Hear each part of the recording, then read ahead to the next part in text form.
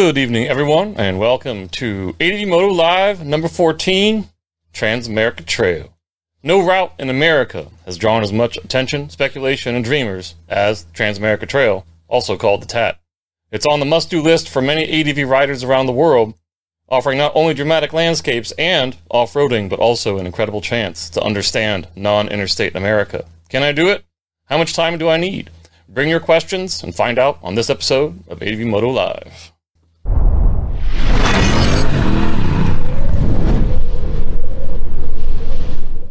But first, before we start, we have a really sweet piece of news for everyone. We would like to say that Honda today officially announced the Honda Trail 125 will be coming to the United States by around November. This is amazing news for a lot of people. Just speaking with our guests, I know that they are super pumped about it. We'll talk more about that later. But it sports a 125cc fuel-injected motor, turning 17-inch wheels with ABS braking, and we cannot wait to get in the saddle. It's not only suited to dirt trails, but there's a host of features which actually make a bike like the Trail 125 suitable for everything, for people who live downtown, to people who live on farms, to people who live in small communities, or want to travel across the United States off-road. At 259 pounds with a clutchless transmission and oversized rack, this little whip is going to come in at around $3,900 new, count around $4,000 after all of the fun dealer stuff. But we cannot help but wonder how this would do on the TAT. We will be following this bike very closely, so please stay tuned to ADV Moto for more news on this. All right, and now on with the show. Our guests tonight have an amazing range of backgrounds and experiences ranging from journalism, aviation, international racing, and product development for cutting-edge companies like Rally Raid. Having completed a YouTube series called Western Tat and Back that everybody needs to check out, please welcome Jenny Morgan and Juan Brown. Hey, Carl, can you hear us now? Can you see us now? Oh, we can see and hear you guys. Lovely.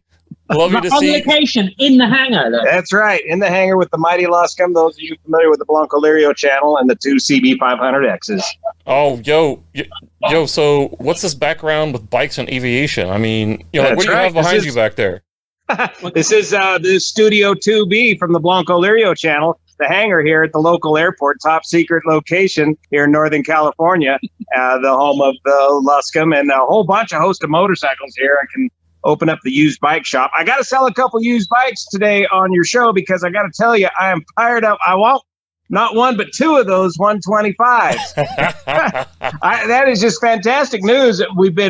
They've been keeping us in the dark all this time. I am waiting list number one at our local Honda dealer to get a hold of one of these CT 125s.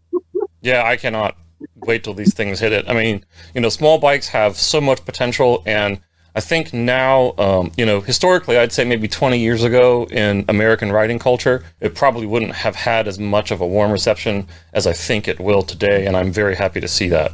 Yeah, I think the pendulum is very much swinging the other way, and we can talk about that, as the show progresses, about the size bikes we use for an attack. But, like you say, these big 1200cc adventure bikes are wonderful cross-country machines, but if you want to start tackling tough terrain off-road, you have to be a very, very confident and capable rider to manhandle that, whereas something like the Trail 125 is, anybody can just jump on it and go exploring. It's going to be so cool.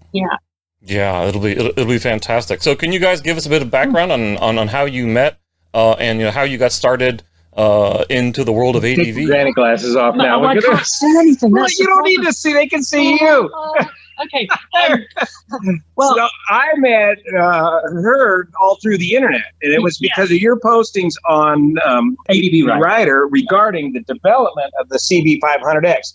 Because I'm only 5.5 feet tall, so I've been searching around for a smaller adventure bike, a unicorn bike. And when I saw the development of this and your postings and how well thought out they were and how well you worded everything, I just thought, this is amazing. I got to find out all about this. So I ended up buying the first kit here in the United States. To give a little bit of background to people who aren't familiar with Plan I worked with Rally Raid back in end of 2014 to develop what we call the adventure kit for the CB500X, the Honda CB500X. It was an affordable bike. It cost about $5,500 when it was launched, but it was very much a street-orientated adventure style bike. But we felt that, or I felt, having ridden it, it had some really great attributes. It just needed slightly more off-road ability, a 17 and 19-inch front wheel set, longer travel suspension, better quality suspension. And then it would be a really capable all-terrain. And by that, I mean off-road and on-road bike. So I worked with Rally Raid in the UK to develop that kit.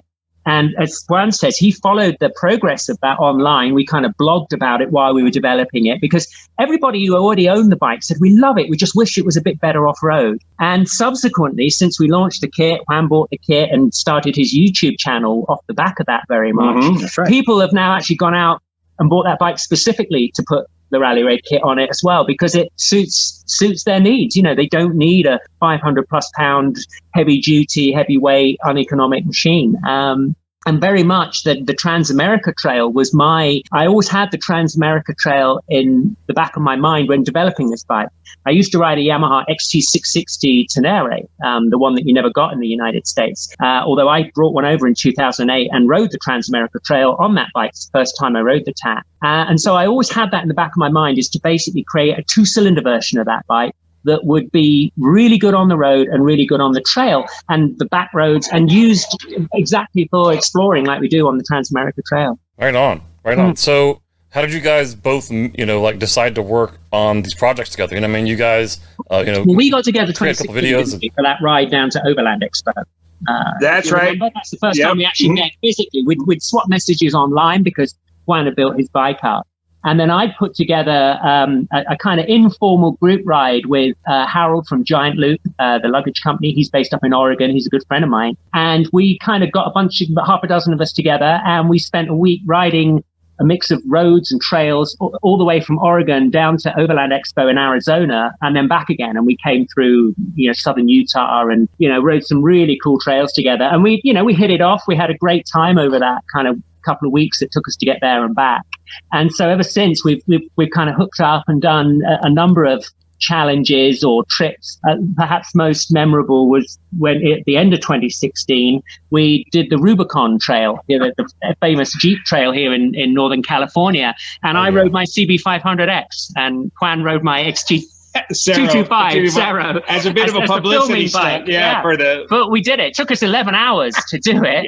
But I got the CB500 all the way through the Rubicon, which it was tough going. Oh, you can see that too. That's on the Langolirio channel. Yeah, for a lot of folks that haven't watched their stuff, just need to check out. We'll put it up at the end of the show. But they've really recorded a lot of these things and actually shown very very much in first person what it's like to do these, and I know it's inspirational for a lot of people.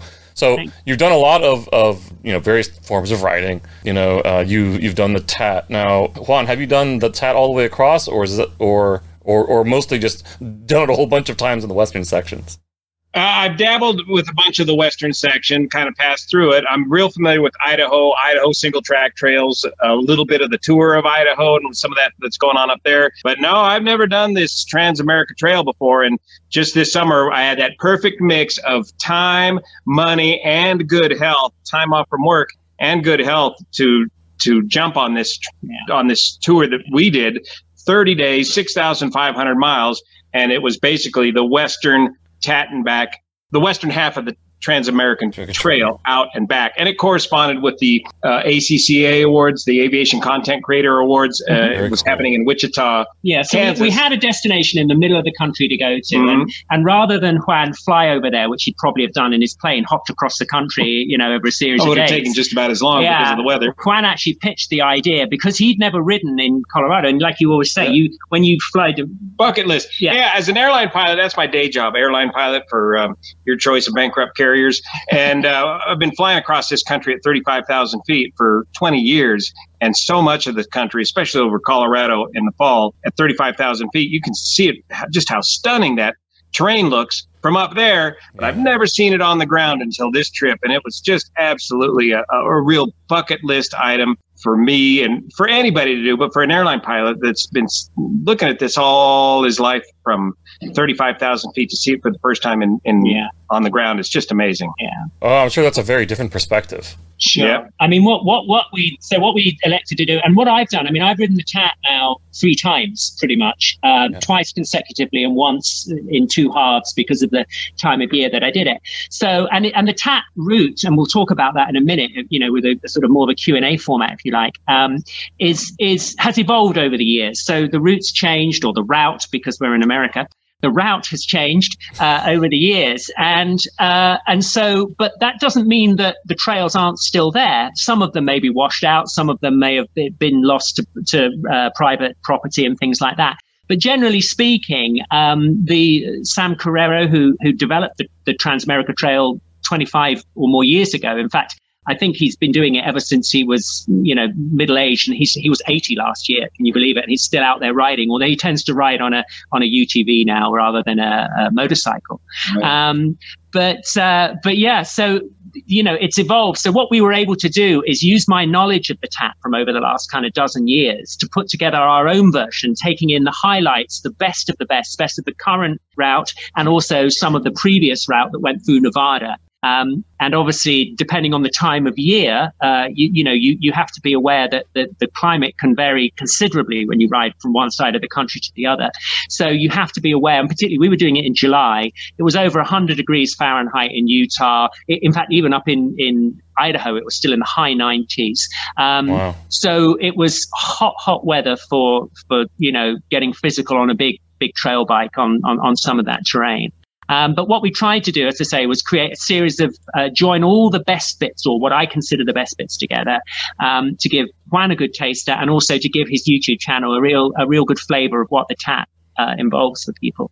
Awesome. So you've kind of pulled all these together. Did you have any memorable moments, on some of your favorite sections? I mean, were there any moments that kind of stood out where you were kind of really pushed or frustrated, and then? There were a couple. Although, to be fair, I ought to say that the sections that were really physically challenging, and which were up at 10 or 12,000 feet, pushing these bikes. I mean, these are still relatively lightweight bikes, but they're still not like riding a 250cc enduro bike. They're a heavy old bike to manhandle on the trail. Once the thing's rolling, it's lovely, but if you've got to move it around and get physical with it, it does take your breath away. But we were on trails that were right. The only hard parts, the only really physically demanding and hard parts were the parts where we deviated off of the Transamerica Trail and picked up some other trails. I mean, the TAT has been designed for most people with a degree. I wouldn't say it's for an utter dirt novice, but for someone who's ridden their adventure bike on unsurfaced roads and trails, it's perfectly doable, for want of a better word. There are certain sections, though, that are slightly more challenging. And depending on what bike you've chosen, if you're on a big, heavy bike and you're not very, very comfortable with riding that sort of machine, it may look a bit intimidating. And conversely, if you're on a little tiny lightweight bike, there are certain sections that are fast open going, and there are some sections that are paved. They tend to be minor roads. They're not interstates or anything.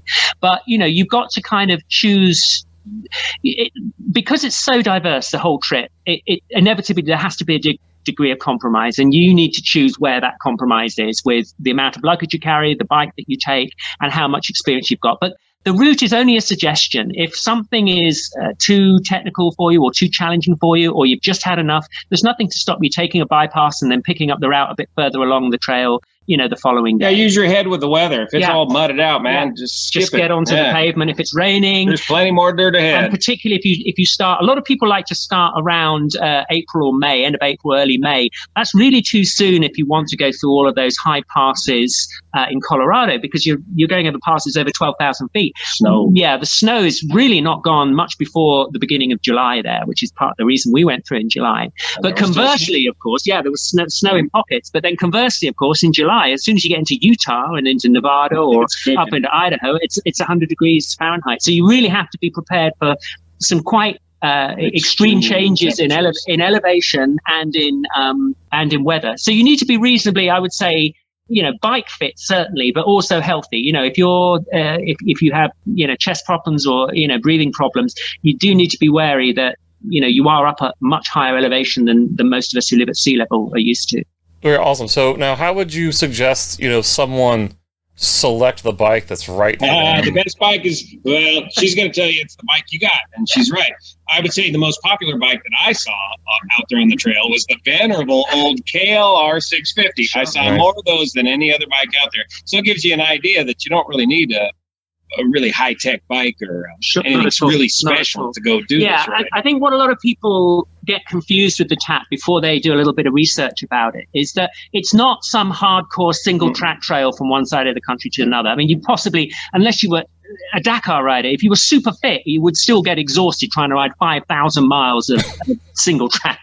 It would take you months. It'd be unfeasible. So the idea, so your priority is less about outright off-road performance and more about durability, reliability, and comfort. In as much as you don't want to be fighting the bike. If you're on a board thin sea and you're getting wind blasted and you're fatigued, because you've got to remember you're riding for typically at least a month to do the complete trail in one hit. And a lot of people, as the trail has extended over the years, perhaps split it into 2 or even 3 sections because they can't possibly take a whole month off work.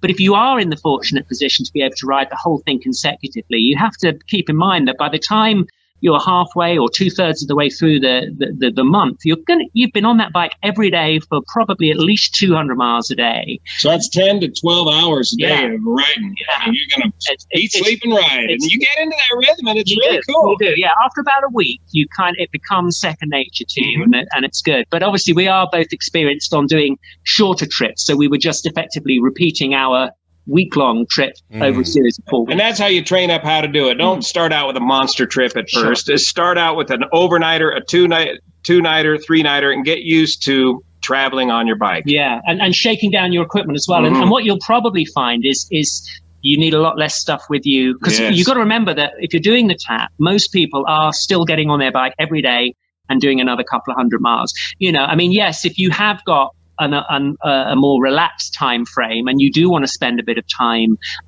away from the bike and away from the trail sightseeing and things, obviously you may need more clothes and things, but effectively you're riding you're wearing your riding gear all day. So you just need fresh underwear, something to keep yourself clean, something to cook a meal, and I mean, to be honest, there's plenty of you're not riding across the Sahara. Don't bring the kitchen sink. Here. You're not going to be cooking big meals. I mean, just a coffee or oatmeal or something real simple. Tell them the basic routine. I always say that if you remember that on a motorcycle, if you're riding 200 or 300 miles a day on the dirt roads, you're pretty much filling your bike up every day. And certainly in this country, anywhere that you can buy fuel, you can top up with water and you can buy something to eat. It may not be exactly what you want to eat. It's the best stuff on earth, and gas station cuisine. I live off of that. Burritos. Ham and cheese sandwiches. Yeah, but also, and I mean, this is the thing. And Sam Carrero, who originally designed the TAP and has developed it, continued to develop it over the years, make sure that every so often you dip into a town to get fuel. If you're the sort of rider who would rather have a night in a hotel, and we probably stayed in hotels 4 or 5, 6 times maybe in total over this trip. We enjoyed camping. It was the perfect time of year to do it. And we loved to find a little wild, dispersed camp spot up in the forest somewhere and wake up in the morning with incredible views. Nothing like that, But equally, it's nice to take a break. You need to take a break. Have a shower, do some laundry, have a nice night in bed. Eat in a restaurant, for example. So our format would be very much that what we would tend to do is try and eat sometime in the middle of the day at a restaurant when we'd stopped off for fuel. And then perhaps towards the end of the day, top off the fuel again, if it was appropriate. Buy some groceries that we could have a snack in the evening and then something for breakfast. And we'd get things like meat and cheese and salami, stuff we'd basically just eat overnight and then haul our trash out again the next day, drop it off when we refueled again, and just repeated that cycle, which meant you weren't laden down with cooking facilities. But I can appreciate some people want to cook.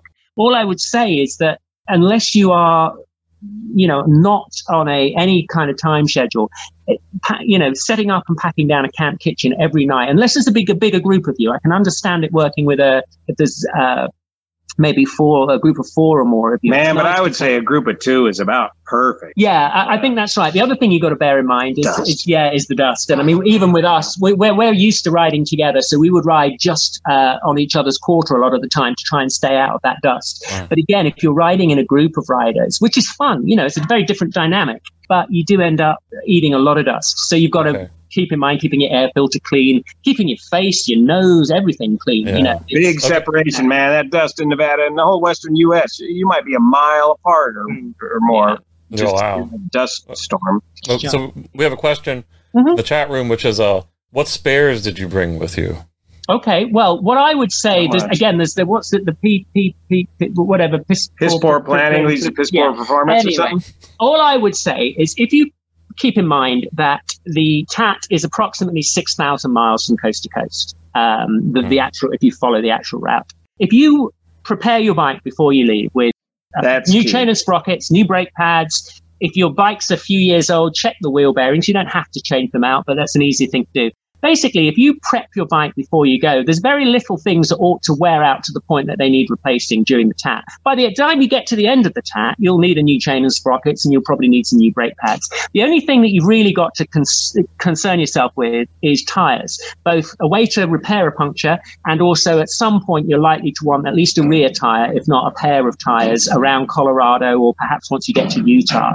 And I would recommend certainly changing them once you get to the Colorado, the eastern corner of Colorado, because you've then got fresh grip for the much more technical terrain, getting over the high passes in Colorado and in the sand and the desert around Moab and Utah. And there's plenty of places that'll take care of you there. And you just roll in. They know the TAT. They're on the TAT. They know the drill. You're in a hurry, and they'll put you right at the front of the line first thing of the day. Great service, man, and get you in and out of there before lunchtime. Yeah, with a whole new set of tires. A lot of these places have the typical tire sizes you want in stock. Maybe not exactly the brand you've got. And if you're precious, and I am a little bit precious with these sorts of things, you can always phone ahead a few days and just say, look, I want a set of these tires, and they'll have them ready for you. There's also increasingly a number of sort of private rather than businesses along the TAT, sort of bunkhouse style properties, which are more than happy if you're going to spend an overnight at them to use their address for you to ship a new set of tires to, and they often have a barn or a workshop space for you to change your tires and things like that. And so there's very much a whole community built up around it. And indeed, there's a very busy Facebook page, for example. There's a whole TAT community on Facebook. Yeah, you can get instant help if you write online, and you got service along most of the TAT as well. As far as spares specifically, I only brought one inner tube because I had tubes still, and I brought one front inner tube that I could cram into the back if I had to. And you were tubeless, so you just had the punk. I did have a spare inner tube. What I do, because my bike has 17 and 19-inch wheels, I actually take a 120 size 18-inch tube, which will fit in either wheel for an emergency. But I've always found that typically I get a rear puncture, which is why I now have a tubeless rear wheel on my bike. Yeah, which I did, and I just plugged it. And then, as I said, I had it plugged and reinflated before you'd gone to the garage and got 2 cans of Coke. Yeah. So, but as far as spares, so you don't really need spare parts. What you need is stuff with you to keep you moving. I come from a rally racing background where you don't want to load your bike up with because you're never very far away from help on the Trans-American Trail. But you need to. It's very unlikely you're going to break a high quality 520 chain, for example, but a couple of spare chain links and a length of chain is a good idea, and it packs away tiny. Zip ties, duct tape, thread lock, a selection of bolts that fit the various bits on your bike that, whether it's body panels or various things that potentially might rattle loose. You can take spare brake and clutch levers. I would say that while you can ride without a front brake, it's very difficult in technical terrain to ride without a clutch. So a clutch lever or some way to keep your clutch activated, even if it's a pair of mole grips or something, is handy. But basically just the things that you can repair yourself to get moving, because as I say, there's no pressure, there's no time limit. This isn't a race. As long as you can roll into the next town, you can get on the phone, you can pop to a local garage, you can get anything that's seriously damaged fixed at your leisure. And if it means that it starts eating into the time you've allowed for the TAT, well, you can just bypass a little section and pick it up a bit later on. Sure. Now lighter bikes tend to have more or less wear and tear, things. Mm-hmm. Yeah, I mean, there's a reason, as Juan said, I think that the KLR is such a popular bike, a sort of old school dual sport. It's not full of electronics. It's not full of, high, potentially, breakable components. And also, and it's kind of a bit of it's not the sort of bike you're going to ride super aggressively a lot of the time. So you're unlikely to end up smashing it up in the first place, really. I mean, if you're on a super duper, riding something like a... Well, you can't go fast on the Transamerica Trail because there's just too many blind turns. It's dirt roads, rural America, and it's narrow, and you just never can tell what's around that next corner. I mean, particularly in the western side, which we were riding when we were in Oregon and in Idaho, you're on a lot of forest trails where you've got, as you say, a very foreshortened horizon. You've only got maybe 50 yards of visibility before the next corner. So, you've got to ride with caution. And I think you've also got to ride with a sense of self-preservation as well. You don't want to smash your bike up, and you don't want to smash yourself And you want to be able to go 12 hours that day or 10 hours. So you're just going to ride at that pace that you can sustain day after day after day. Sure. Yeah, that's probably actually like another good reason you've got there in the background. That was nice to go with a smaller group, or with just maybe one other person that you're comfortable riding with. Yeah, so you don't get competitive. You don't. Solo or two, I would say, would be optimum. Yeah, yeah. I mean, I although it's fun to ride in a group, if you're a bunch of buddies that always ride together and stuff, it's a great social thing to do. But I think it's a very different dynamic, and it's more about just having a series of day rides back to back. Whereas if you're, if you want to do it as more of a sort of personal experience, because as you said in your introduction, the nice thing about the TAT route, not only does it give you some incredible scenery and some great all-terrain trail, jeep trail, and some little narrower sections, but it's mainly all jeep width trails to ride. But you do get to see that slice of America that you wouldn't see otherwise. Particularly in the east of the country, you pass through some, rural Virginia, Tennessee, Mississippi, these tiny little communities that are all but forgotten. And certainly, obviously, as a lot of people can probably tell, I'm not from the US originally. I'm from the UK originally. And certainly for any international travelers, everyone I've spoken to who's come from the UK or from Europe to ride the TAT over the years has had their eyes open to how life actually is in America compared to what you see on the TV. You will see the real America. Yeah. You'll see real America working. We went through in the middle of the COVID thing, and the people across the country are just getting through it. They're working. They're trying to keep their businesses open and making a go at it. And it's really neat to see that and see it from that perspective. Yeah, we know that's another cool thing about the TAT trails like it, and also like the BDR. And we've said this before on programs, but that's one important function of actually getting out there. Not only do you have a much richer understanding of what this country's really like, but you're also supporting those communities out there. Right. Sure. Right, you're supporting the communities that are those. It's a tough go out there in some of that rural country. To be able to support those small, tiny businesses that only have a small window of opportunity to make it or break it each year. Get out there and support those is just a great thing. And the other thing I want to say is the history. You're following the history of America, the Western migration, and the way I saw it, I just saw the history of mining coming all the way across the Transamerica Trail and how, well, actually the mining kind of started here in California in 1849 and doubled back, but just incredible U.S. history along the whole way. Yeah, sure. I have to say, some of these pioneering routes that as you say, the Santa Fe Trail, when we got into all Kansas, the famous trails. We ended up in it's Kinsley, isn't it? Which Kinsley. Midway. Midway, USA. Now I never knew that, but it's the exact halfway point between New York and San Francisco. The exact halfway point across the whole country. There, it's a tiny little town, little farming community. But they had a wonderful little museum there. They had this lovely old Union Pacific style steam train parked out the front. What's it like to live in a sod house? How do they settle the plains? How do they live here? It's just amazing. And it's really interesting if you do want to see how the country has evolved over the last. That's why it takes 12 hours a day, because you do want to stop and see these little. You just don't want to blast. I think you're doing yourself a disservice if all you want to do is look at the trail 6 feet either side of your front wheel. I mean, it's it's challenging in parts, but you're really missing out on what the TAT offers you. I mean, just to give you some examples, if you're riding the whole Trans-America Trail, when I went through Tennessee, it goes past where the Jack Daniels distillery is in Lynchburg, Tennessee. That's great. It's got a free visitor center, great thing to go and see. It's not that far from Memphis if you want to go and check out Memphis, Once you get into Colorado, it's not far from Pikes Peak if you want to ride up Pikes Peak. You get into Utah, you see Moab, you get to see Promontory Summit, you get to see Bonneville Salt Flats. If you're coming through in the end of August, beginning of September, you're going to go past there during Speed Week. You get to see all these world-class, recent history US things that are just...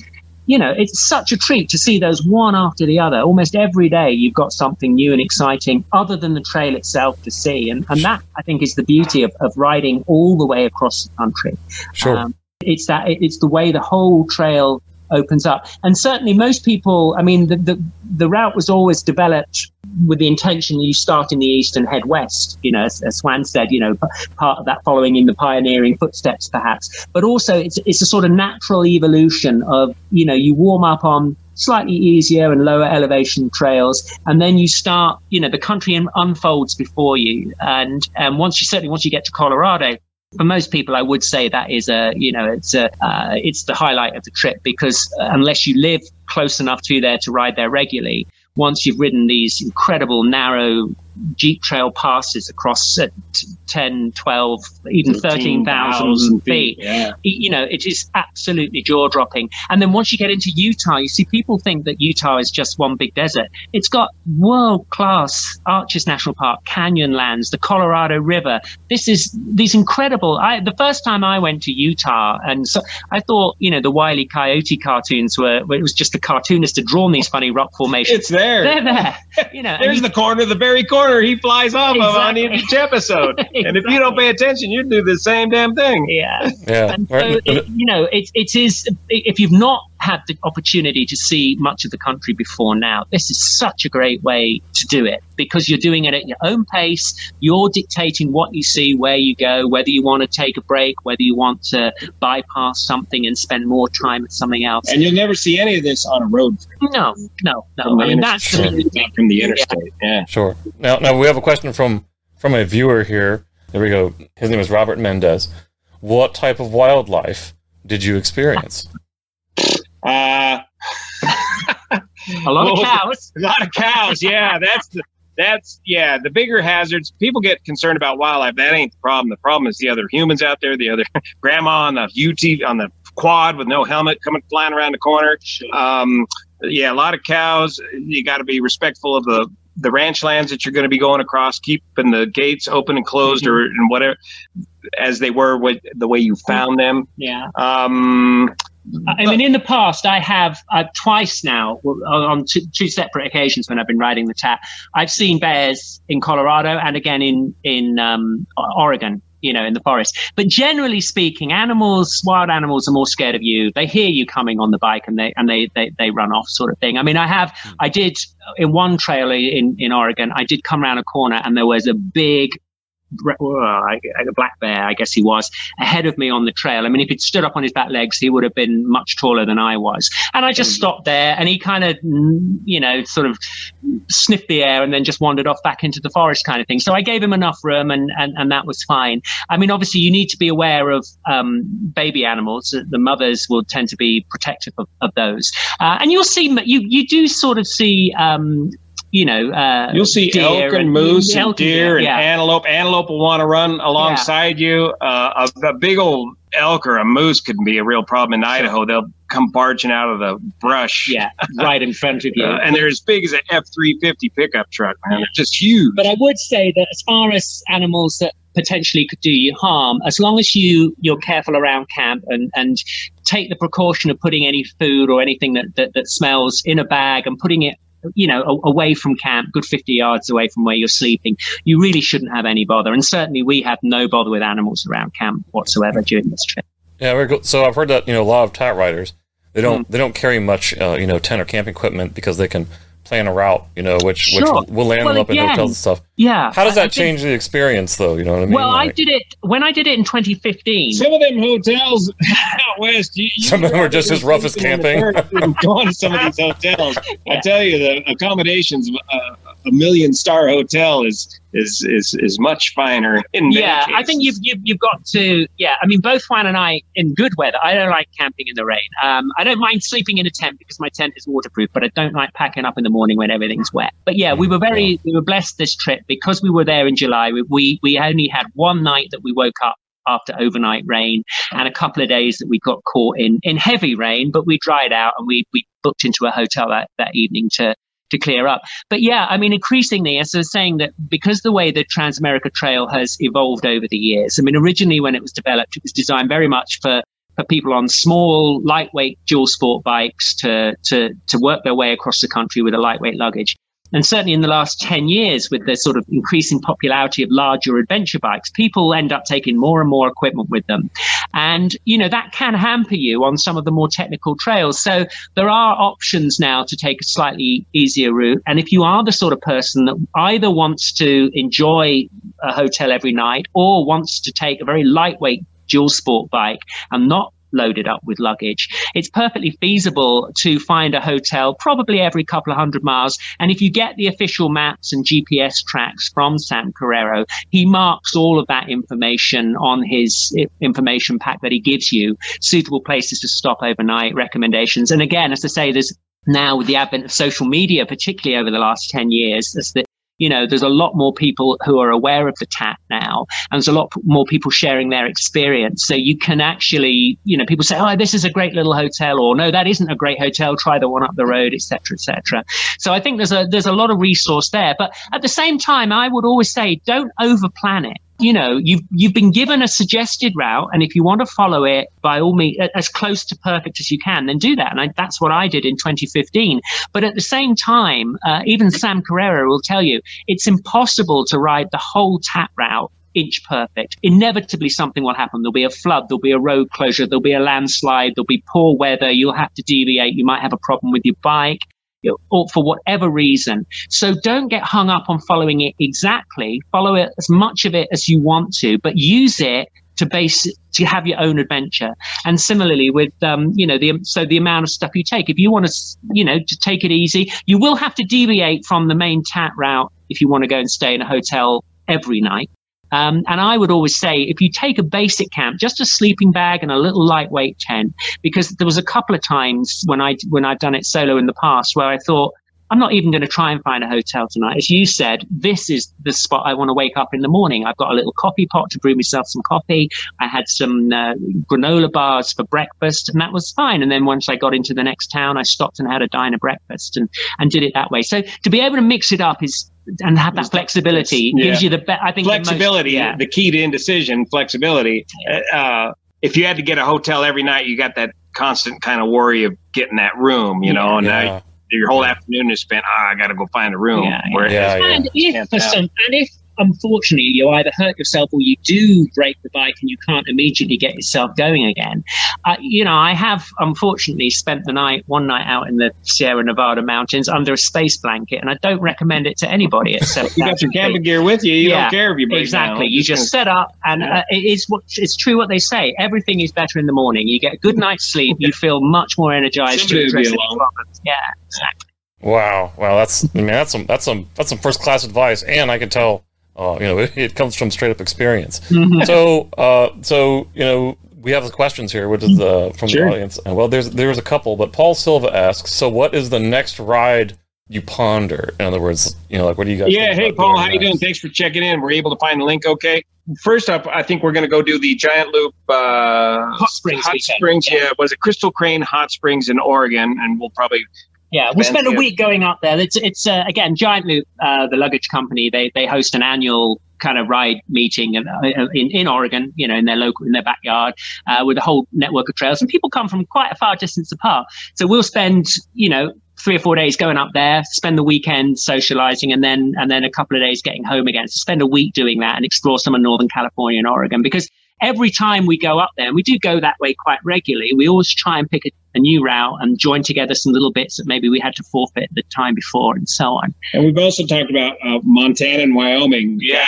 Put some more Montana and Wyoming together. Yeah. So I mean, those are amazing states. Yeah. A couple of years ago, I went up there in 2018 and had again, a lot of people, the Trans-America Trail goes through the middle, the heart of the United States, and it does pick up on some of the best, without a doubt, adventure and dual sport riding areas. But equally, I think Montana, Wyoming, South Dakota, the area around Black Hills is just epic, because again, it's that great mix of a sense of wilderness. You can be as away from people, or you can dip into towns if you wish to. You've got that choice. That's the beauty about traveling, I find, in the United States, is that you can stay away from people if that's what you want to do. But if you come across a problem, or you just want a night in a hotel or a restaurant cooked meal, it's easy enough to find civilization again.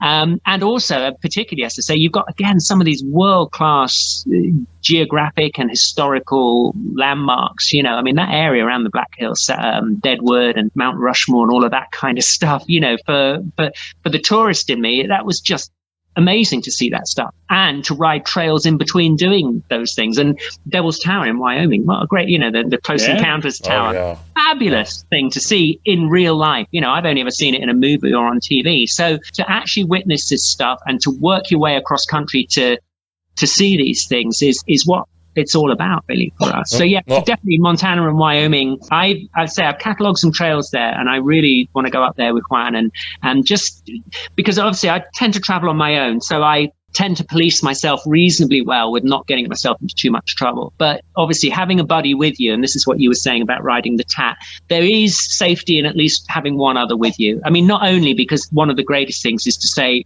nudge each other and say, wow, look at that view. Yeah. You can say that to yourself, you can take a picture, you can post it on social media, but it's not the same as actually sharing that moment with somebody else. So I think that, that's handy. And if you are going to start riding away from the main trail route and you don't necessarily know what's around the corner, I mean, both of us, as I say, are pretty experienced all-terrain riders. We can handle ourselves and our bikes, but it's still, I mean, a couple of times when I dropped my bike on this trip, it was great to have an extra pair of hands to help you pick it back up, so you're not exhausting yourself, because it's all right once, but do it 3 or 4 times within an hour and suddenly you are exhausted.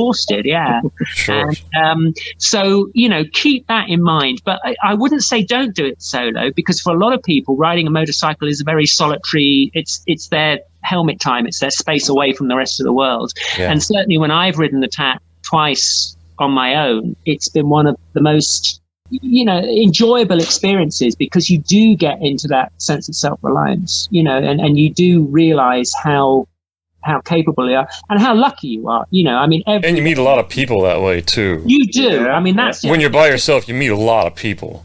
Almost always, and there's always someone willing to lend a hand. I mean, I have one example when I rode the TAT the first time in 2008 on that Yamaha. I was in New Mexico and I stopped for a photograph, took a photograph, and then I looked at the bike and the rear tire was flat, and I thought. And I'd picked up a nail just on the one paved section of this otherwise 50 miles of dirt. And I tried to break the tire, took the wheel off. I was stamping on it. I was trying to break the bead, couldn't get the tire off. And a guy in a pickup truck, I was swearing at it. Yeah. And this guy pulls up, after about 15 minutes, pulls up in a pickup and says, "Hey, can I help? Are you okay?" I said, "Well, not really. I can't get my tire off." And he said, "Well, I can't help you myself. I'm going into town," which was 50 miles away. But he said, "If you go down the hill, turn left, that's my farm. In the barn, there's a tire machine. Help yourself. If you've got a problem, there'll be somebody in the yard who can help you." And that was just, the kindness of strangers, one example of kindness of strangers. So you get that. And certainly if you feel that it's going to be a bit lonely eating in a restaurant or staying in a motel overnight, there's always someone to talk to if you want to. But conversely, if you do want that solitude, you've got that as well. It's a very freeing experience way to travel like that. Yeah, and it builds a ton of confidence. So you've got all these awesome routes, amazing things to see, a country to explore that many of us have been across but never really seen it. And, all this is great possible content. You got any hints or tips on recording this stuff and sharing it, if that's what you would like to do? Yeah. You almost got to decide ahead of time. Do you want to make a movie, or do you want to have this ride and just enjoy the ride? Because if you're going to make a movie, that's a kind of changed. That's a whole separate thing. That's a full-time job right now, right then. So what I did on this ride that worked out pretty well, with social media, it's real easy now to just take pictures and clips and share that at the end of the day. That's fantastic. I tried this experimental micro-vlogging concept on this ride. So I just use this cell phone that we're recording on right now, a cell phone, a GoPro camera, and the new Mavic Mini drone. A lot of people ask, should I take a drone on the Transamerica Trail? Well, a lot of times you won't barely even use the drone. You use it the first couple of days, and then it just stays in your luggage. Yes. But the new Mavic Mini drone is small enough where it fits in your pocket, and I could spend a little bit of time at some of these locations. We're showing some of that footage now, where it was worth popping it up into the air and grabbing some spectacular shots, especially when there's two of them and you can show one person going down the trail in this amazing scenery. So the Mavic Mini drone worked great for that. And the key to all of that was a little dongle that attaches to the jack of your cell phone. So at the end of the day, and this takes time from your experience to grab all these different pieces of film from the GoPro, from the drone, and from the cell phone, and then on the cell phone itself, using the editor on the cell phone itself, quickly mash together a little vignette of highlights of the day, and with some pre-selected background music that you've already stored on the phone, and a couple of graphics at the beginning of the end, you can make a really slick little production without eating too much of your time into your trip. And then when you get into a range, you post it, and you just, as you ride along, you'll come in and out of what I call radar range, and it'll upload and be available for folks to view in almost real time. So you can give almost real time daily or a couple day updates on your progress using this micro-vlogging technique with just a cell phone, a GoPro, and a little tiny drone. Yeah. But as you say, that I think the reason it worked, and even then, you were probably spending a couple of hours, an hour and a half, 2 hours a day when you were editing it. I mean, Juan gets up at the first light, and he's there in his tent editing the video while I make them breakfast and stuff. And as you said, I think that's the problem. What a lot of people don't fully appreciate is that if you're going to make a watchable film, other than for your own amusement, you do have to keep in mind the kind of shots that you want. And some stuff will need to be set up. You'll need to put a camera in position and then go and ride it twice. And all of this can break the flow, the natural flow of the trip. So if you want to set out to make a movie, do it, because you've just got every day, you've just got incredible content to film. But be aware that your trip is going to take longer. And if you're riding with other people, they may not share your passion, shall we say, for video recording. As I say, I'm a still photographer. Juan's the videographer. So together we could actually the stuff we were doing as we were doing this complemented one another. And we, together. I because I was familiar with a lot of the trail that we'd be riding, the sections that Juan hadn't ridden before, I would say to him, yeah, there's a good bit up here. I think you might fancy that. And he could either say, yeah, I definitely want that, or no, I don't need that. I've got something else in mind.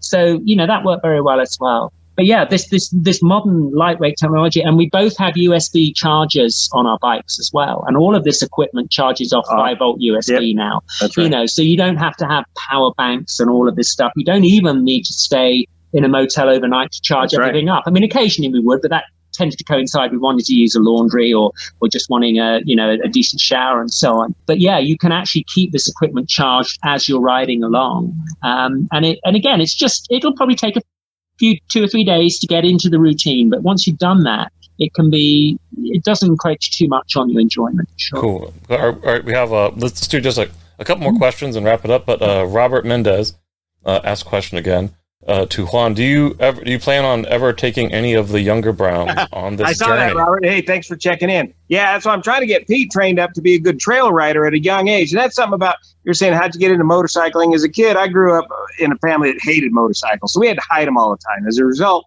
my brother got seriously injured in a motorcycle crash because he was just completely inappropriate riding on a bike. So I want to take my kids and kind of show them how to do it right. And hopefully, if they get good enough, they can tag along, at a young age. I mean, already you're very lucky where you live. You've got this huge network of OHV single track trails out of the back of your garden, literally. So the kids have got great opportunity to go practice and ride with their buddies and things. And start with balance and trail riding. Yeah. And being outdoors a lot. Yeah. And appreciating hot and cold and not whining about it. Yeah. Appreciating it outdoors and also learning to respect it as well. I mean, one of the things that I noticed having ridden the TAT over the last dozen years or not, certain sections have started to get a lot of additional use from rental, I would say four-wheel vehicles, the side-by-sides, the razors, that kind of vehicle. And you touched on it earlier. Obviously, a lot of these small tourist communities have a very short window, to get their tourist dollars in each year. So you can see why they're doing it.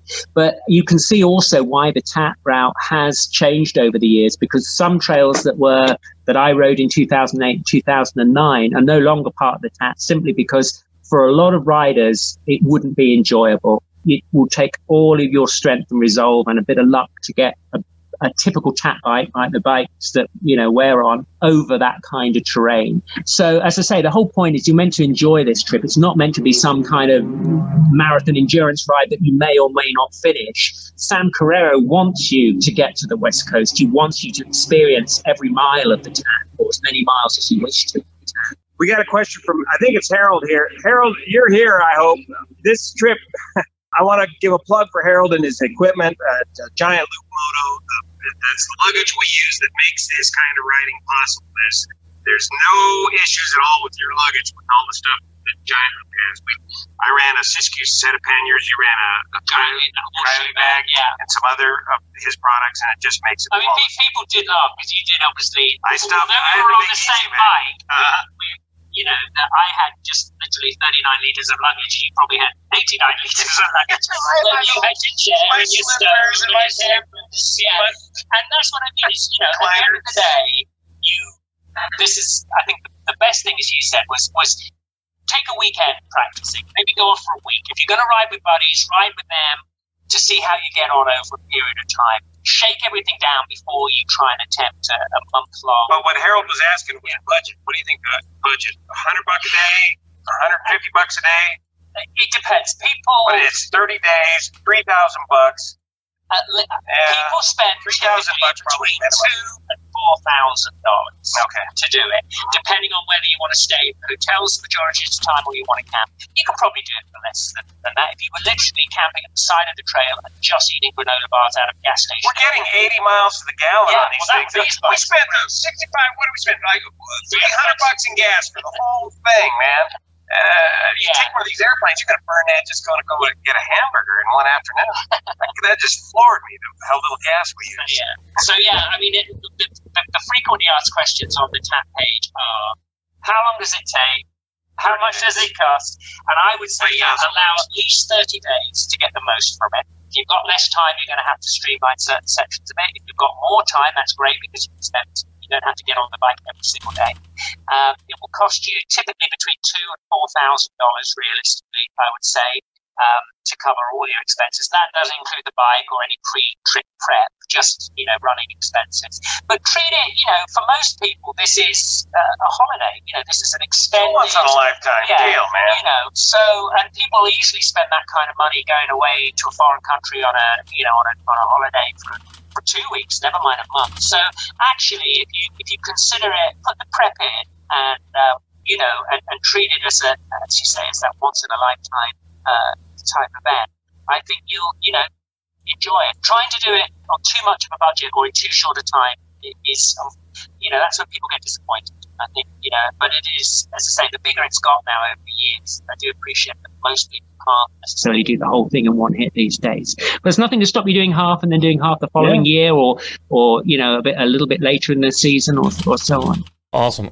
And last but not least, there's been a bunch of questions, good stuff. Any words of advice or inspiration for future adventure riders? This is one of our key questions. Do it, man. Just go overnight. Just go overnight. Even if you just leave late in the afternoon and then go a few miles up to camp and just start from there. Just do it. Yeah, I mean, I think that's right.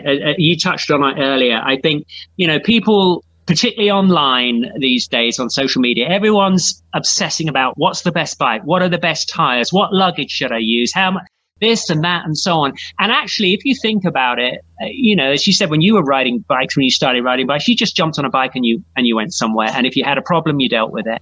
And I think you can still have that attitude. I mean, don't be blasé about it. Be prepared, but at the same time, don't feel that any of this sort of thing is unattainable. Just don't jump don't take on too much too soon, particularly if you're a novice to all-terrain riding. I mean, both of us have many, many years off-road experienced, so we can translate that, and we know fundamentally, because we both do long-distance, multi-day trips, multi-week trips. We know how to pace ourselves without burning ourselves out by the end of each day. That's the worst thing is people go in too hard, too fast. Build up to it. And then they have to pull out early. And again, that's what I always say. It's the racing mentality. It's a marathon, not a sprint. The more off-road experience you can get, just pure dirt riding, if you can handle really gnarly single track trails, this adventure riding will be a piece of cake to you. So the more dirt road experience we've met a lot of folks on the TAT. This was their first time off-road. Oh, that one guy. Has his bike been inverted before? Completely. Yeah, completely. F-16 retired pilot, man. He could do it all. We met these three guys at 10,000 feet in the middle of Utah. Yeah. And this guy he'd only done his test 3 weeks beforehand. His motorcycle test. Yeah. Bought a KLR, joined his buddies, and were riding the TAT. And they'd got as far as Utah. And he'd been, like he said, the first day he'd been in a ditch with the bike completely upside down. They'd had to winch it out. They'd had crashes. There were broken headlights, broken screens. And it's fun. And nobody died. And that's great. But as I say, a little bit of practice and a little bit of preparation beforehand, you will have so many experiences. You don't need the bike to be the center of your trip. You need the trip itself. Yeah. It's what you experience is the key to the TAT. What you do it on is very much secondary. And certainly the first few days you start riding, you'll forget about whatever tires you chose or whatever oil you used. Something reliable, something simple and reliable and comfortable. Yeah. There you go. Well, all right. Thanks very much, guys. Please stick around if you would like to for some post-show chat and banter. But let's close out the show. And thanks once again. Also, thanks to everyone in the audience that asked some fantastic questions. Well, all right. It was absolutely awesome for Jenny and Juan to share their hard-earned experiences and knowledge with us tonight. I mean, what a wealth of knowledge, and also good passion and energy on what this is really about. I mean, the gear and everything, that all really helps. It can shave time and it can reduce stress. But a lot of adventure is in the heart and what you experience and what you choose to experience. And although I have a feeling we'll be hearing more from them in the future, be sure to check out their adventures at Blanco Lirio on YouTube. And also we will have some links to a couple of their videos that we talked about here in the description. In the meantime, please join us next week for ADV Moto Pod with your host Nathan Slaball, talking about a common adventure problem, and that is getting sidetracked, featuring a photographer named Mark Wallace, who I believe is now stuck in Argentina. And then join us 2 weeks from now on Thursday, September 17th for the next installment of ADV Moto Live, featuring Pete and Ashley from Moscow Moto. We will talk about the Moscow story, how they're dealing with the COVID life, and what is to come from one of the most exciting and innovative companies in ADV. As always, your support means a lot and keeps the motorcycle world running. Please don't forget to like and subscribe our channel. Visit adventuremotorcycle.com for more news, reviews, videos, podcasts, merch, and more. Until next time, everyone, ride safe, have fun.